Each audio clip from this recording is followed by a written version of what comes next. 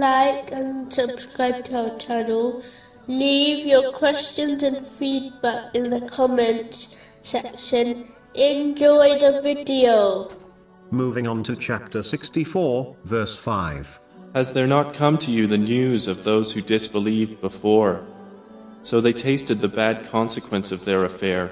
It is important for a Muslim to be observant in their daily life, and not be too self-absorbed in their own worldly matters that they become heedless from the things which are occurring around them. This is an important quality to possess, as it is an excellent way to strengthen one's faith, which in turn helps one to remain obedient to Allah, the Exalted, at all times. For example, when a Muslim observes a sick person, they should not only aid them by whatever means they possess, even if it is only a supplication, but they should reflect on their own health, and understand that they too will eventually lose their good health, either by an illness, aging, or even death.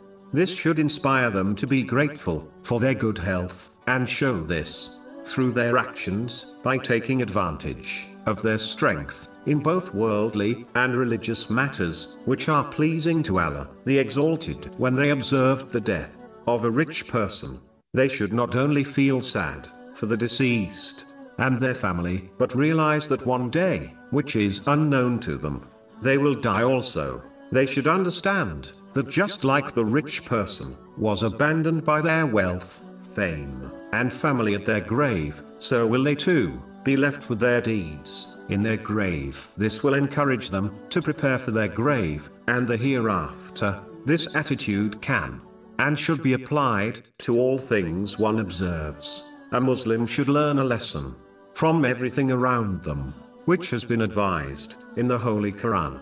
Chapter 3, verse 191. And give thought to the creation of the heavens and the earth, saying, Our Lord, you did not create this aimlessly. Those who behave in this manner will strengthen their faith on a daily basis, whereas those who are too self-absorbed in their worldly life will remain heedless, which can lead them to their destruction.